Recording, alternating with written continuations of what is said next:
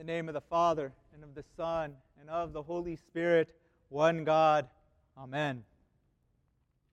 Today's gospel reading on the 10th Sunday of Matthew takes place within by happenstance, the lead up. This happens just after the Transfiguration. It is just after our Lord has told His disciples that we are journeying to Jerusalem for His crucifixion. This is what our Lord has told. This is what our Lord has shown His disciples. And our Lord has also given the disciples at this point the power to cast out demons, to heal the sick. He has given Himself over to them in all of His power. Our Lord has given His power to His apostles and His disciples. So what a curious reading to then come to in the gospel. All of the synoptic gospels, Matthew, Mark, Luke, they have an account of this. And it's actually Mark's account, which we hear on a Sunday during Lent, that has a few more details. And those details are very relevant to understand what, in a sense, is going on here regarding the disciples' failure to reject this demon from this epileptic boy, and what is going on with the Father.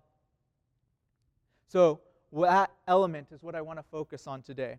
And that element is that we are a community that has effects on one another.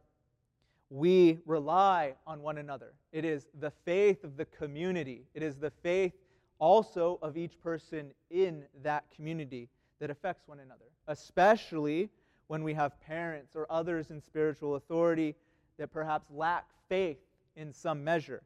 And we have that with this Father. In Mark's account, we see this whole extended dialogue between Christ and the Father.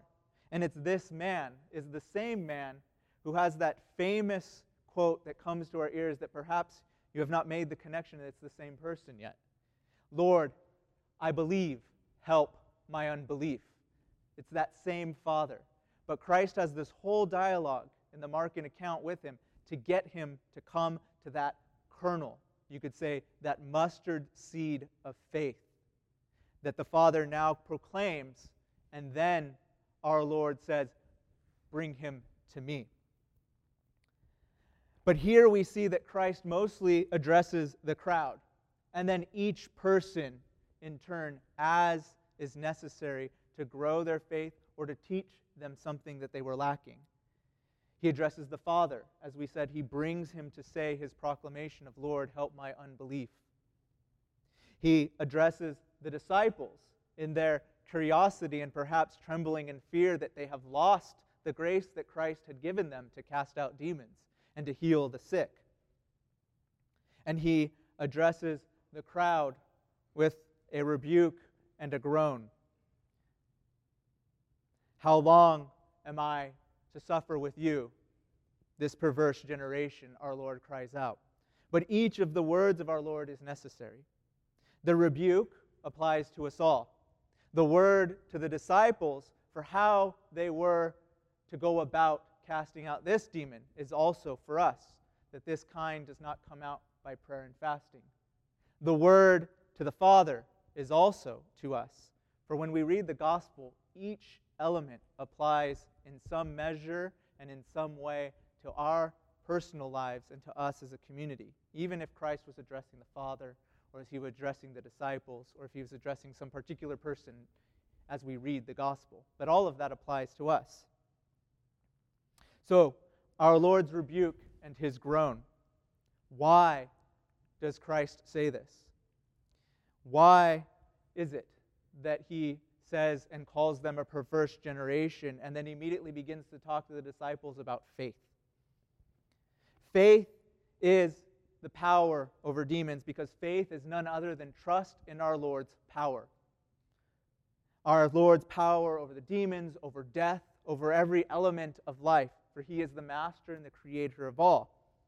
He says this rebuke and this groan because he knows that the burden of the law and sin's oppression are about to become nullified by his journey to the cross and by his resurrection. Yet it is these same people, this crowd, that will seek to continue in that pointless endeavor. So each party, we see through our Lord's words, must join themselves and desire healing from Christ to become part of what is eternal. First, that must take place, the desire to join, to have faith fulfilled in Him for healing to take place. Saint Hilary of Poitiers has this wonderful commentary that I want to share with you about our Lord's rebuke in that groan. He says this: "The disciples are surprised that they could not throw out the demon. All power, not only of besting demons, but even of raising the dead, had been given to them. Furthermore, because the law was soon to be transcended, Jesus says, 'O faithless and perverse generation, how long am I to be with you?'" He does not seem to be saying this to those whom he has set apart, to his disciples. Those who did not have faith were going to lose the very law that they had. If they had this faith within them, that they would have been like the grain of mustard seed. By the power of the word, they would have thrown out this burden of sins and the heavy mass of their unbelief. They would have transferred it like a mountain into the sea, to the activity of the pagans and the secular people. So that faith that our Lord is talking about that can move mountains doesn't take much. It's that, "Lord, help me to believe." That is the faith of the mustard seed that our Lord is seeking for and that he strove so hard that we read in Mark for that man to cry out. So faith in and of Christ is the only everlasting thing that we can have. The law was passing. The pagan world was about to lose all in the tumult and the flood of Christians that were to come in from the Roman Empire of conversion. It was faith like a tiny mustard seed, a kind of faith that can cry out in prayer, "Lord, help my unbelief." It is that mustard seed faith that can heal. So what is the another reason that our Lord cries out these words? St. Jerome says that it is our Lord longed to accomplish that work. He longed for his crucifixion. And so he is saying, how long do I need to tarry before I can accomplish this work and do all of these little signs before I can do the great sign of my crucifixion and of my resurrection? This is what our Lord is saying underneath those words. St. Jerome says that not that we must think that he was overcome by weariness of the crowd, and that the meek and gentle broke out into words of wrath, but as a physician who might see a sick man acting against his injunctions would say, "How long shall I frequent your chamber? How long do you throw away the exercises of my skill while I prescribe one thing and you do another?" That it is the sin and not the man whom Christ is angry with, and that it is in the person of this one man he convicts the Jews of their unbelief, and it is clear from what he adds, "Bring him to me," that he rebuked him, that is, not the sufferer, but the demon who possessed him. Or his reproof was also to build up the child for his sins that had seized on him because of his sins that the demon had seized him. So we see that our Lord has these two things that he is longing for to give. The particular of healing the single child who is possessed and that he throws himself into the water and into the fire. And that he longs for the great purpose of saving us by his crucifixion and his resurrection. But then our Lord adds this to the disciples, and again, this is for all of us. And he gives them the cure for which they could have built up that mustard seed of faith, or perhaps planted that mustard seed of faith in them. And he says that this kind does not come out and is not overcome, if you will, but by prayer and by fasting. This is the wisdom, this is the cure, this is the teaching that he gives to his disciples so that they can grow their faith that was given to them and to grow that promise, the power bestowed upon them. So these things that Christ says are what the church sums up as ascesis, as our spiritual work. Prayer and fasting. They are pillars of the spiritual life. Faith as a grain of mustard seed. It's important that it's a mustard seed. For a mustard seed needs to be somehow bruised, is what one father calls it. Or it needs to be broken up a little bit to give what it has of itself to us, that mustard flavor. And even planted into the ground and covered with earth, and then the strong shoots of the mustard bush can grow forth. So the mustard seed is important because it needs some sort of suffering, if you will, whether hidden in the earth or broken up to give what it is. And that mustard seed is yet another way that our Christ is pointing toward prayer and fasting. It's a way to break up the hard places of our soul, prayer and fasting, so that God's grace can grow there. This is also a subtle reference to our Lord's passion, that we must also voluntarily go with Him toward, so that we may be raised up with Him. When we have humbled our bodies through fasting, and our souls are strengthened through prayer, then faith grows. And we honor God by these efforts. And in a measure, we overcome the demons in our life. We overcome our passions of sin. St. Nikolai, you've probably heard this quote before, because I pulled it from when we read from St. John Climacus's day in Lent, but it's worth hearing again from St. Nikolai of Ohrid. Howbeit this kind goeth out not but by prayer and fasting. So why does our Lord say this? Fasting and prayer are the two pillars of faith, two living fires that burn up the evil spirits.